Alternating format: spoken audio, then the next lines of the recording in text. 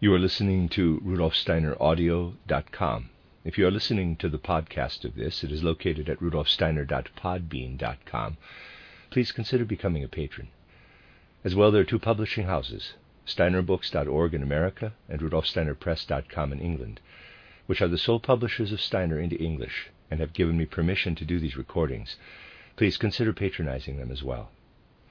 This is a reading of Collected Works Volume 353 by Rudolf Steiner, 16 discussion lectures with the workmen at the Goetheanum, translated by Anna Moyse, entitled From Beetroot to Buddhism. And this is the 9th discussion of the 26th of April, 1924, entitled How Scars Develop, The Mummy. Questions. The first question was why a wound, a cut, for example, heals up completely. But when you cut away a piece of flesh, a scar remains. The questioner has had no sensation in such a skin area for 30 or 40 years. He wanted to know why that is so, because it is said that the body renews itself every 7 years. The second question was about archaeological finds in Egypt. It had been reported that a mummy, a grave, had been found and that 2 engineers, the leaders of the group, had died from poisoning on opening the grave or on working their way into the passage. The first one was thought to have died of a heart attack or the like, and then the other also died. The papers said poisons might have been used to embalm the mummy to prevent people reaching the burial places. The speaker said he could not believe that poisons would persist for so long. Or was it perhaps that gases evolved in the inner chambers, causing death within a short time? Or was it possible that the poisons they had in Egypt would keep for so long? Clothing found in the burial chambers had fallen to dust as soon as they were brought outside. Chemicals were used to treat the clothing so that it might be preserved for posterity. Cereal grains had also been found in the tombs of the pharaohs. They had been there for thousands of years, but still germinated when put in the soil. The questioner wanted to know if any of this would have been possible under normal conditions. It said in the papers that it took 80 days to cope with the main stone, but it was as if the mountain had collapsed, and the gravestone, a large stone, had been rolled on top, or as if everything had later collapsed by being blown up, and it had been difficult to reach the burial chamber. How had this been possible? Rudolf Steiner. First of all, as far as the healing of wounds is concerned, if we answer the questions in sequence, cuts made during operations heal more or less well. This is important to remember. You can see that these cuts sometimes heal extraordinarily well, so that one has to look carefully later on to discover the scar. Other cuts, and you are not only thinking of surgical wounds, but of when one cuts oneself, is that right? Do not heal at all well. The scar is thick, and it may often also be hard. As a boy, I often carved wood. It was a foible of mine that I always had to have a pocket knife. It was a long way to school, and one has to have such things, you know. But I would always lose my pocket knife, and therefore needed many new ones.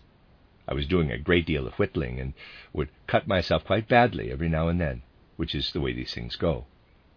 You'd have to look very carefully, however, to see the traces of this. It has healed over almost completely.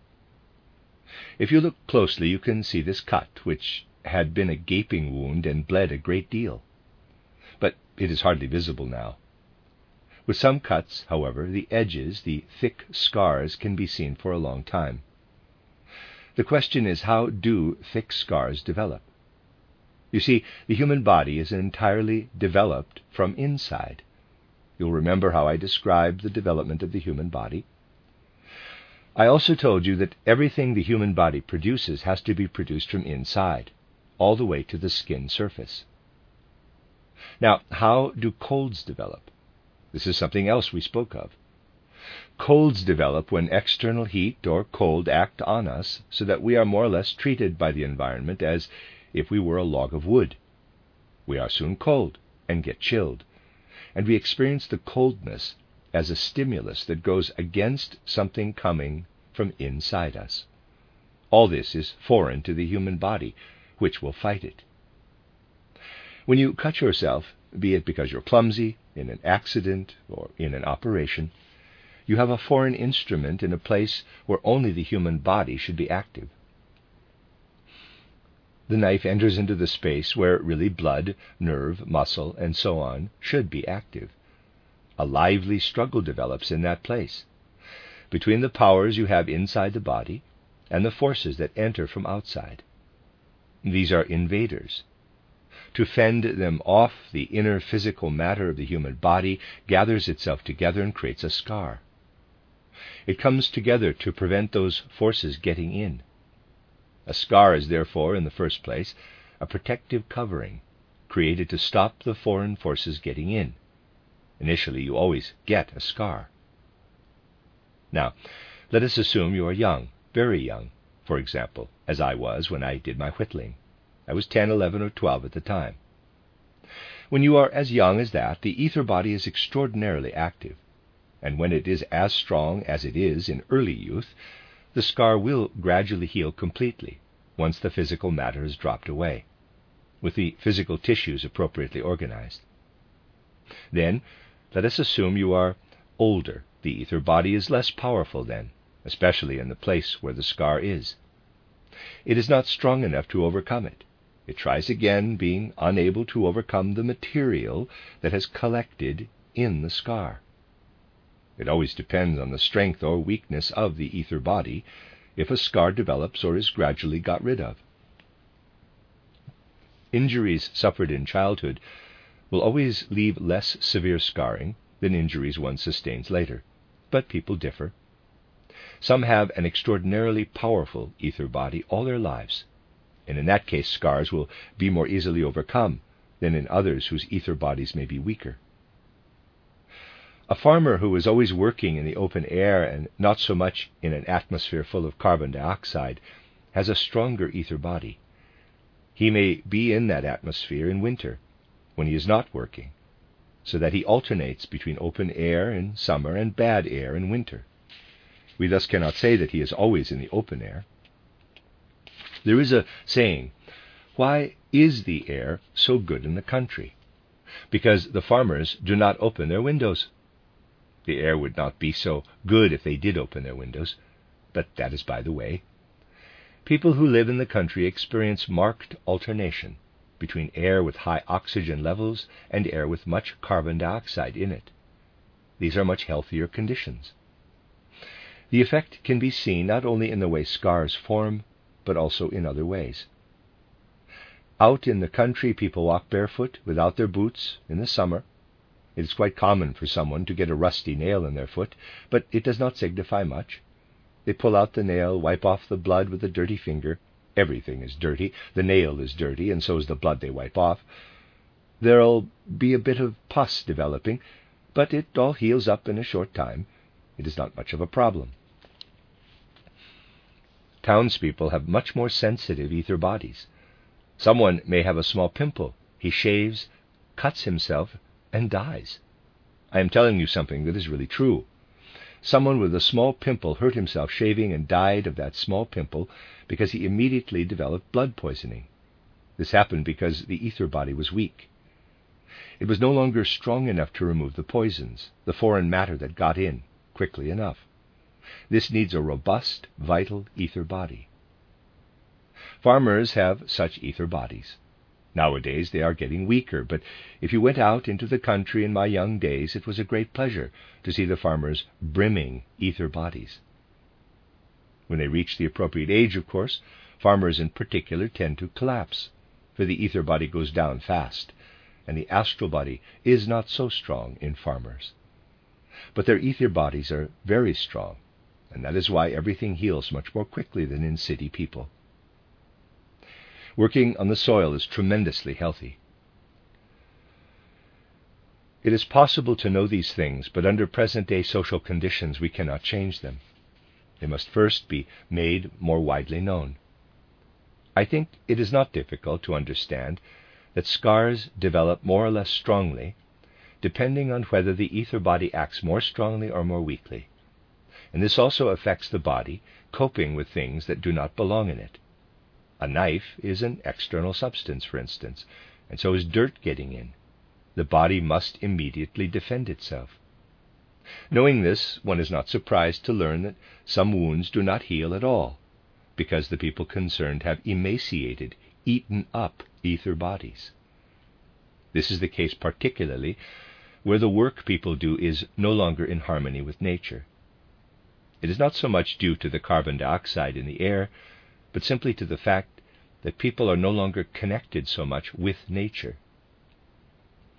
When people are in an office or on a shop floor all day long, the work they do has nothing to do with nature anymore.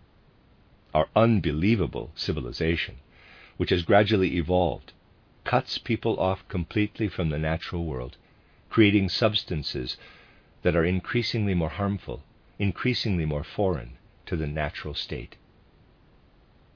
This has brought a sudden great change in recent times. People do not usually consider these things from the spiritual point of view, but they need to consider them from that point of view. Just consider this. In the past, people would write. Today, they work for the typewriter. What is important for health when we write, apart from movement and so on? I would say one of the less obvious things to affect our health when we are writing is the smell of the ink. With the kind of ink manufactured in the past, the smell was not harmful, but in a sense acted as a corrective. When people had worn themselves down by being in an unnatural position, putting strain on their writing hand, the old-style ink made from oak apples would restore the balance. The smell of the substances obtained from oak apples was such that it actually strengthened the ether body. Not much, but a little. When aniline dyes came to be used, so that one no longer drew on nature but made synthetic ink, as chemists call it, the human being was completely closed off. Aniline ink has a smell that is literally the opposite of the effect the smell of ink used to have. Today, many people have changed to using a typewriter. The movements that are required for this and the rattle of the keys, there are typewriters now that write quietly, but that is a very new design, are not the worst of it. The worst thing is the dirt used to make the ink for the letters.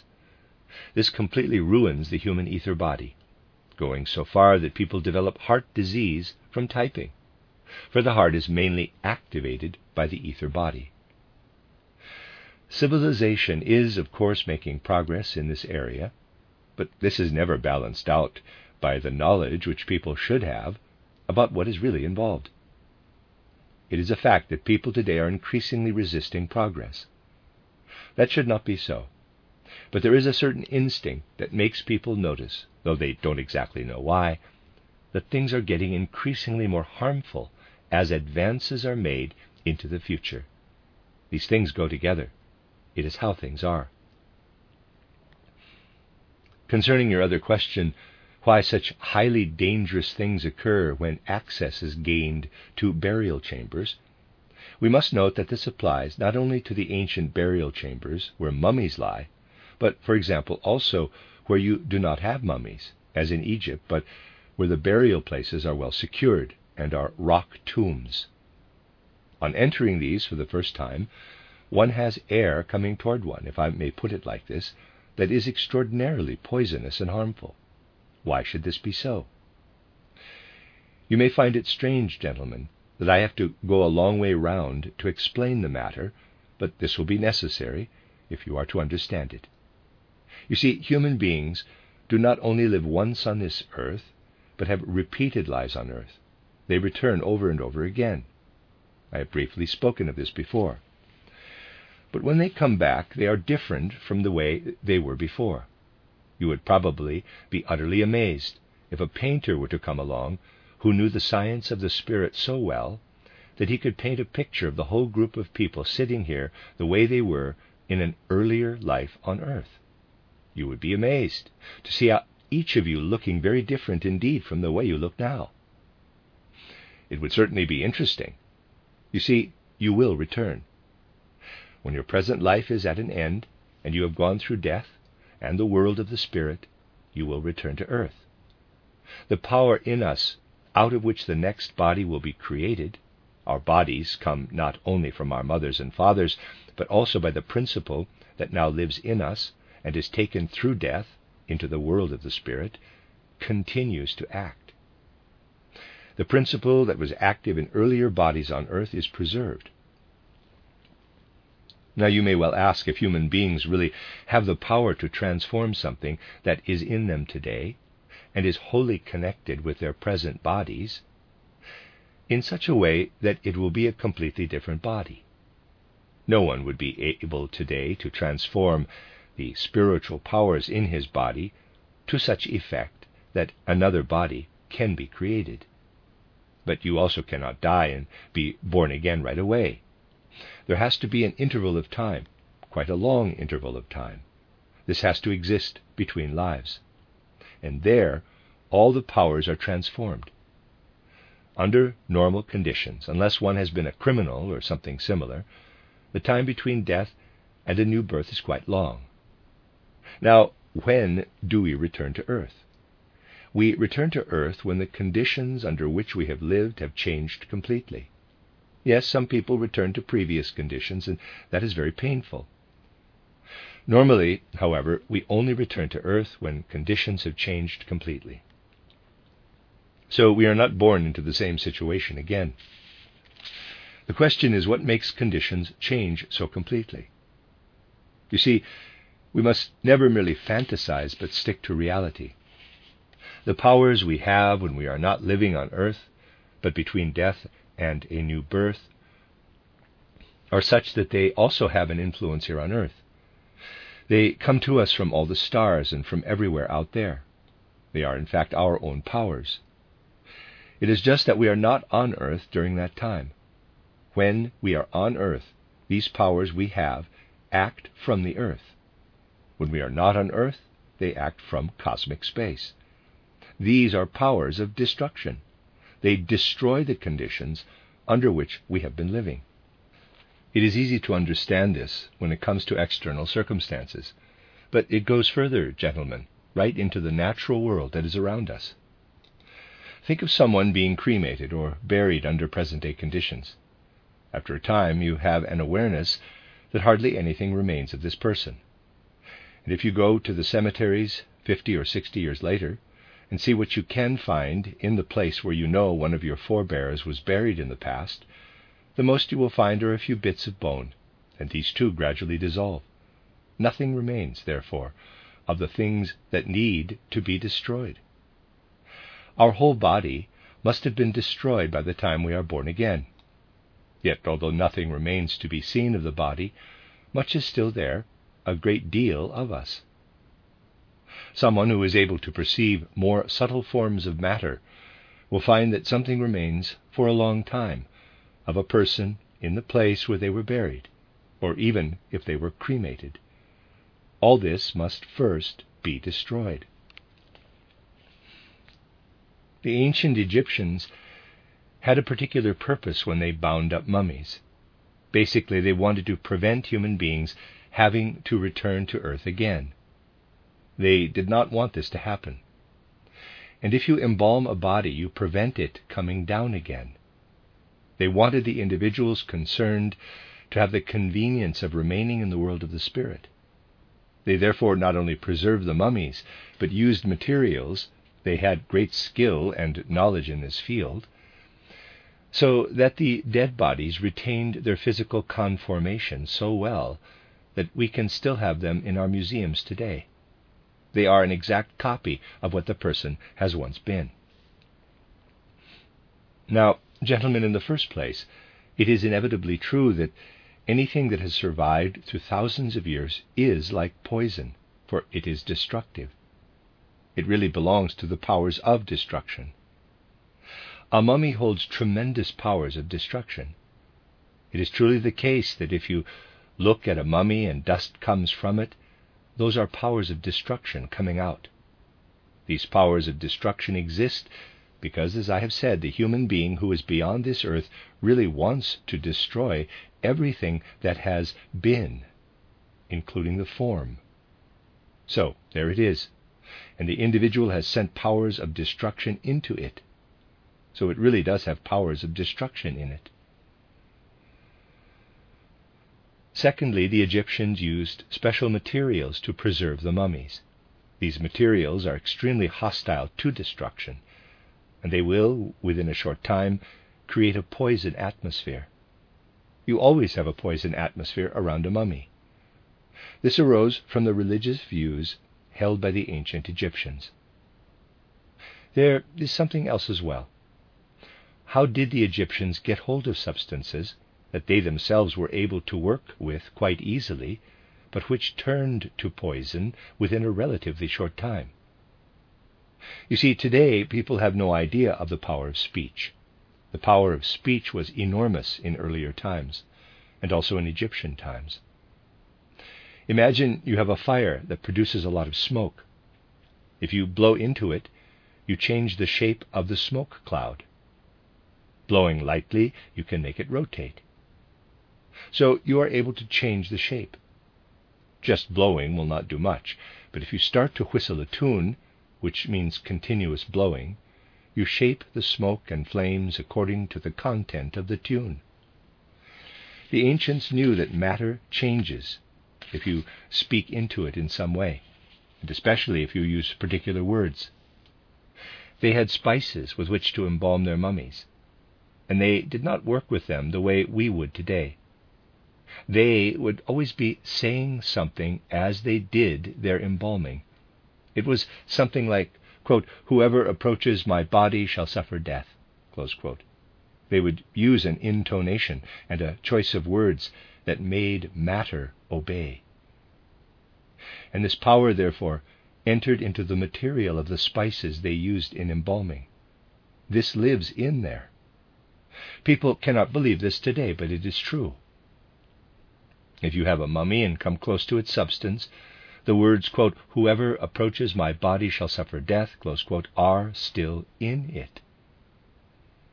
Another reason is that the material has since absorbed the power of those words. Today only remnants remain of all this. If you go to a Roman Catholic church, the priest no longer has the power to bend embalming spices to his will with words, but he uses a lesser power, which is to create smoke from incense. The whole procedure would be completely harmless if he would first do what is necessary, then light the incense and speak certain prayers or send particular thoughts into the incense. This does not happen, however. But they burn incense and say specific words into the smoke. These are then in the smoke and affect people who are in the incense atmosphere. The smell of incense is thus an important medium for getting sinners to repent. And this is a last remnant of all the things that were done in the past. Embalming was a religious ceremony in which matter was changed. I know a man who went to Asian tombs. The Egyptian tombs are most characteristic of these things, but Asian tombs have them as well. He found that one cannot approach those tombs beyond a certain point, realizing that if one goes any further, one will lose consciousness or die. The poison atmosphere keeps people at a distance, and this is because the destructive word that will cause harm has been implanted in the materials used to treat the dead bodies. Something else is the following. You see, if a person has been on earth 10 centuries, that is 1,000 years ago, his powers change. He passes through the period between death and a new birth and returns. He then has the powers to build himself a new body. He only has these powers because he is able in the Spirit to overcome all powers of destruction. The power acting out of the seed is thus increased. Otherwise, people would not be able to shape a human seed into the body they want. It would merely become the body again that existed centuries ago. The power in any seed must also be old. It must come from earlier times. The power we have now does not allow us to influence any kind of seed. For a plant seed to be active and produce a plant the following year, it must be withdrawn from the forces that come from outside and be given up to the inner forces of the earth for a whole winter. These forces are destructive for anything that is by nature external. The cereal grains in the tombs of the Egyptian pharaohs were really buried together with those powers of destruction. Whereas everything that is body at the moment, when the human being takes his body toward the powers of destruction, is destroyed. The situation is the opposite for the principle that lies in the seed, for its vitality is strengthened. It may happen, therefore, not with all seeds, but with many, that the process occurs which normally occurs in winter. The plant seeds come together with the powers of destruction that exist in the dead body, and their powers are actually preserved. They will then be as active as fresh grain, even after a very long time. It is particularly when we consider things like these, therefore, that we have to understand that things happen in life that cannot be explained in terms of materialistic science, because spiritual forces are involved. These spiritual forces immediately become actively involved once a certain time has passed in Earth evolution. Let us assume the following.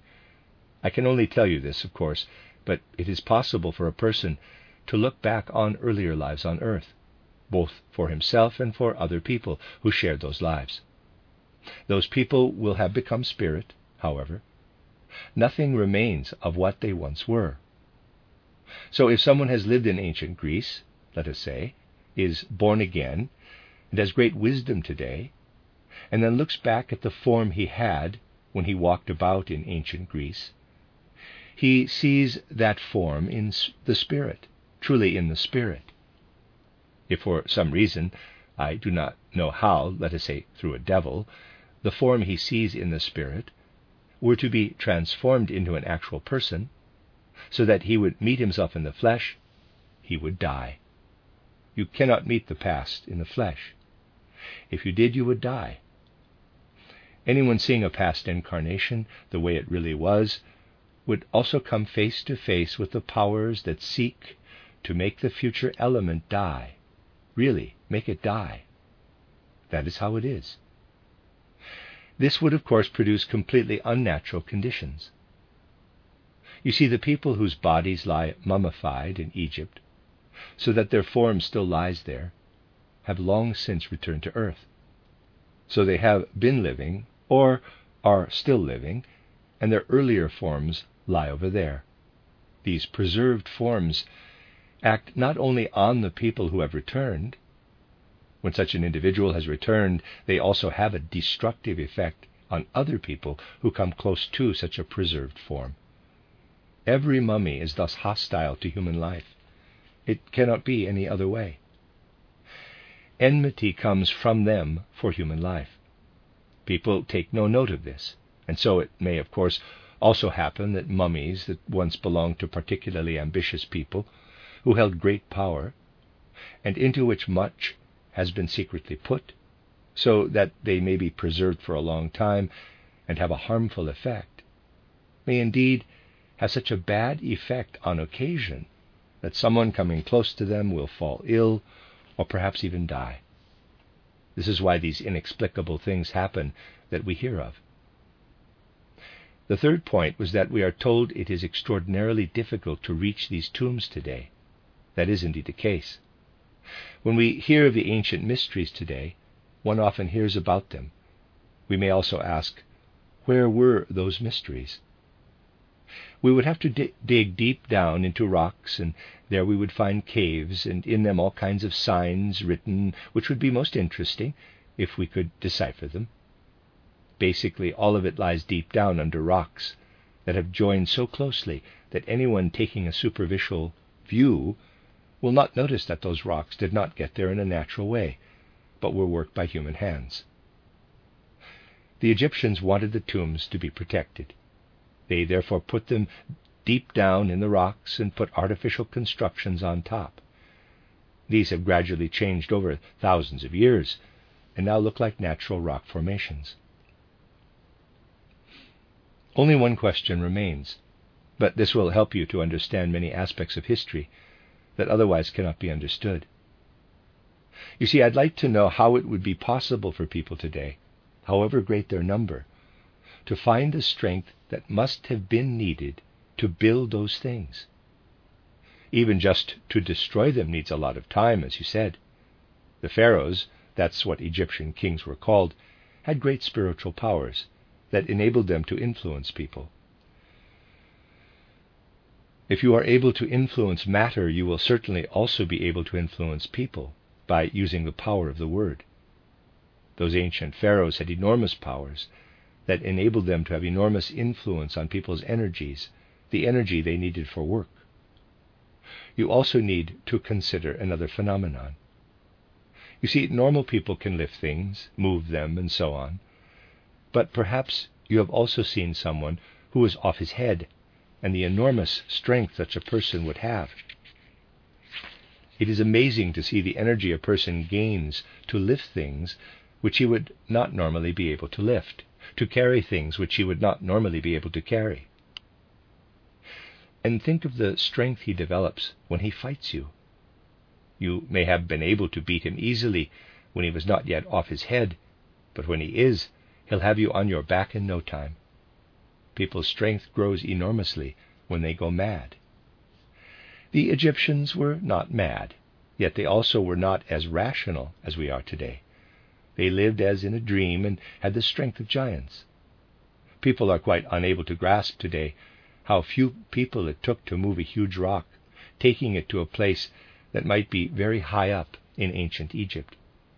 It is impossible for us to understand that there have been times when 5 people would take an enormous rock and transport it over a long distance and raise it to a great height. People had tremendous powers in ancient Egypt. The only way of achieving this was to develop such strength in them by practically making them slaves. That was not the only purpose why slavery existed. This became clear when humanity had grown weak and the intellect had woken in them. In the period which followed the Egyptian period, strength grew less as the intellect developed. Slavery was then such that people merely wanted to keep it going and demanded the right to keep it going. It was different before that, for in earlier times the whole of human nature was made to remain dull, dumb, and dreamlike, as this would increase people's physical strength. This artificially produced physical strength was used to create such things as the royal tombs, where it takes such tremendous effort today just to destroy them. You see, completely wrong ideas are presented about all this today, because it is usually the most materialistically inclined people who go there. They cannot understand what these things really are. Someone opens up a royal tomb, and he must die. People are amazed, for they do not know that this was really intended by the ancient Egyptians. They had the means to make things happen at a much later time. Think of this. Imagine you are in Basel and have a wireless telegraph. Someone in Berlin records the telegram. He hears what you say by wireless telegraphy. That is a long way away. Why is it possible? Because we overcome distances with our wireless telegraphy and are able to have an effect through space. The telegram is sent, it passes through space, and comes alive in another place. Now imagine you sent a telegram that says, quote, "Whoever bears these words will die," close quote.